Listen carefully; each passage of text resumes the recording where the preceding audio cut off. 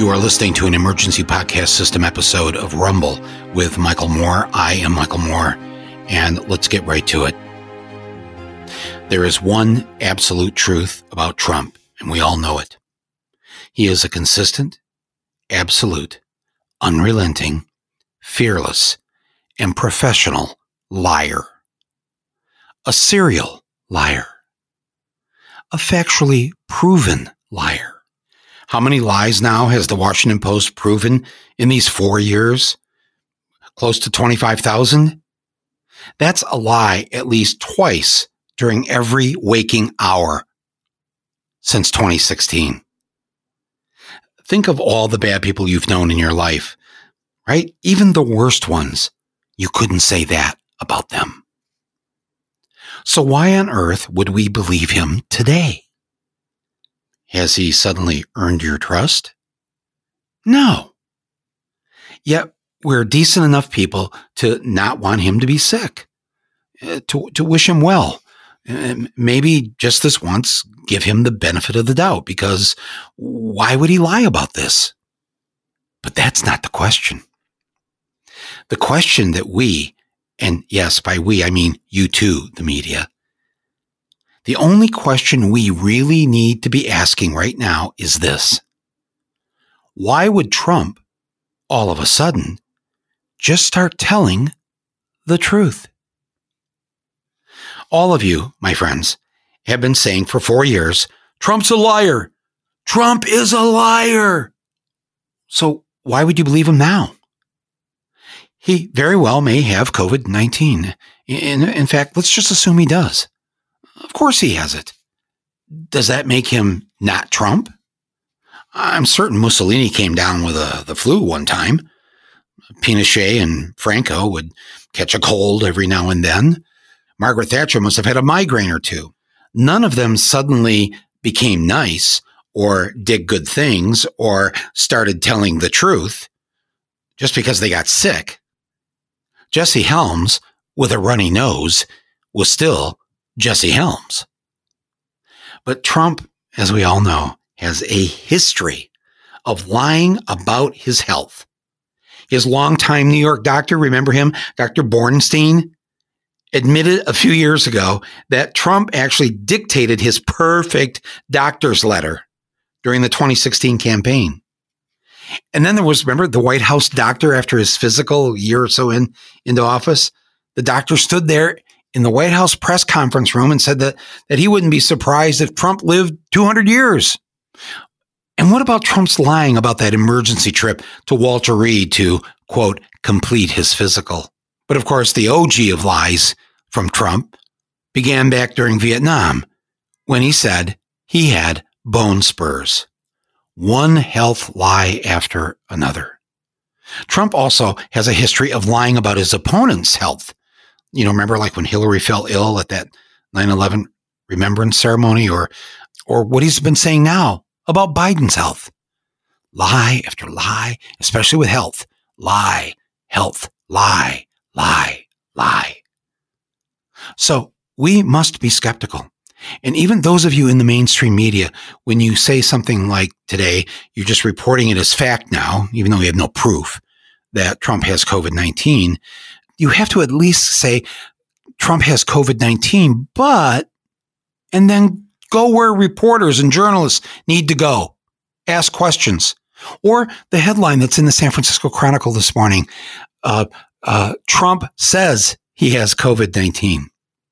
That's true. But they put in he says he has it because they have no proof. So listen, friends, we must all be skeptical here. I mean, we must always remain skeptical when it comes to Trump. Do I even need to say that? Yes, he may have it.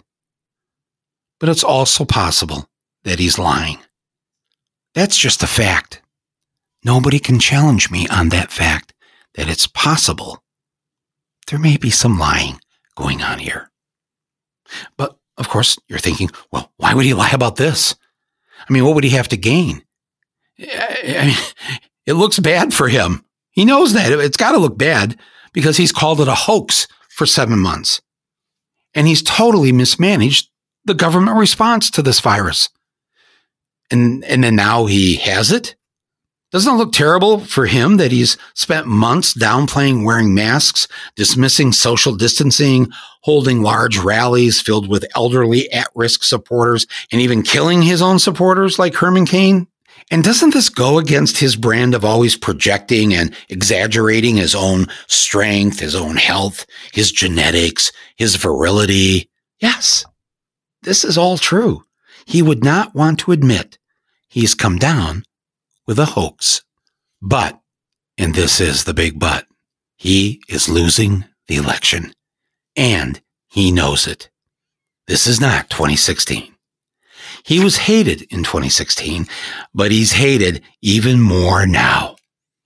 Millions of Americans are on fire and are on the verge of serving him up a major league ass whooping and a record landslide defeat. He knows this. So he needs, and I mean needs badly, to change the conversation about this campaign. He needs to change the subject. And overnight, he's done just that. Democrats, liberals, the media, and others have always been wrong to simply treat him as a buffoon and a dummy and a jackass. Yes, he's all those things, but he's also canny. He's clever. He outfoxed Comey. He outfoxed Mueller. He outfoxed 20 Republicans in the GOP primary, and then he did the same to the Democrats, winning the White House despite receiving fewer votes than Hillary Clinton. He's an evil genius. And I raise the possibility of him lying about having COVID-19 only to prepare us and to be able to counteract his game, to make sure that we're not being played on any level. And remember, his best lies are often half lies. There's a little kernel of truth to this, and then there's a whole lot of other lying that's going on. He also knows that being sick tends to gain one sympathy. He's not above weaponizing having COVID-19. This is why he needs to change the conversation, though. The New York Times tax story, his evading of taxes, this was horrible for him. As was the Atlantic story about him calling American troops losers and suckers. My friends, there are a dozen more of these stories coming here in October. Trust me. I mean, just last night, there were two of them.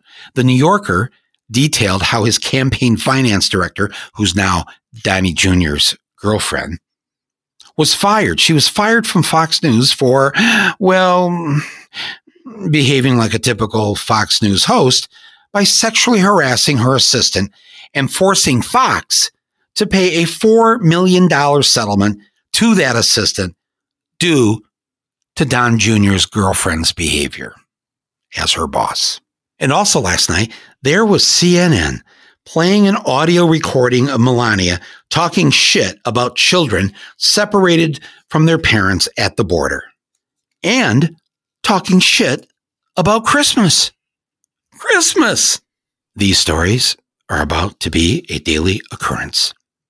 However, now they may get less airtime and be less damaging since Trump and FLOTUS are now sick and supposed to be in our thoughts and prayers. But most dangerously, and please hear me on this, most dangerously is that Trump may use this to push for delaying or postponing the election. The Constitution does not allow for him to do that, but he doesn't give a fuck about the Constitution. He and his thug Attorney General Barr have no shame and will stop at nothing to stay in power. He may even use this as an excuse for losing, should that happen. Or should I say, when that happens. And then there's this. He may use his COVID as a pretext to drop out of the race and move Pence to the top of the ticket. Pence would temporarily become president, and then Pence could preemptively pardon Trump and his family for all their crimes. Again, though, he may have COVID. He probably does. But never, ever, ever take him at his word.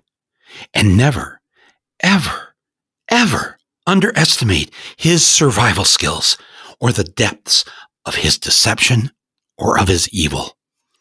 So what can you and I do today? Most importantly, make your plan to vote and stick to it. Question everything. And if you and I are finally convinced he has it, do not sit silent as he schemes how to use this illness to his benefit. Finally, on a personal note, stay alive, Mr. President. Your exit from public life must happen in the right and decent way. You have many years to live. You have a child to raise, grandchildren who need you, and a base that loves you. And the families of nearly the 250,000 dead who might be alive today had you done your job, had you cared, had you not played politics with people's lives. Over 200,000 lost souls. And you knew. You told Woodward in February it was a plague. It was airborne. It's a killer, Bob, you said. At the very beginning, before I or anyone listening to this knew it, you knew it. And 200,000 are now dead because of the decisions you made, because you, Trump, denigrated science, and you ignored the doctors, and you told the public to ignore them too. I'm certain you're listening to the scientists and the doctors today. COVID must not remove you. That's our job, with a pen and a ballot. This has been an Emergency Podcast System episode of Rumble with Michael Moore. I'm Michael Moore. My thanks to executive producer Basil Hamden and editor Nick Quaz for getting up in the middle of the night so I could get this out to you first thing in the morning. Be safe and do well today. Thank you, everyone.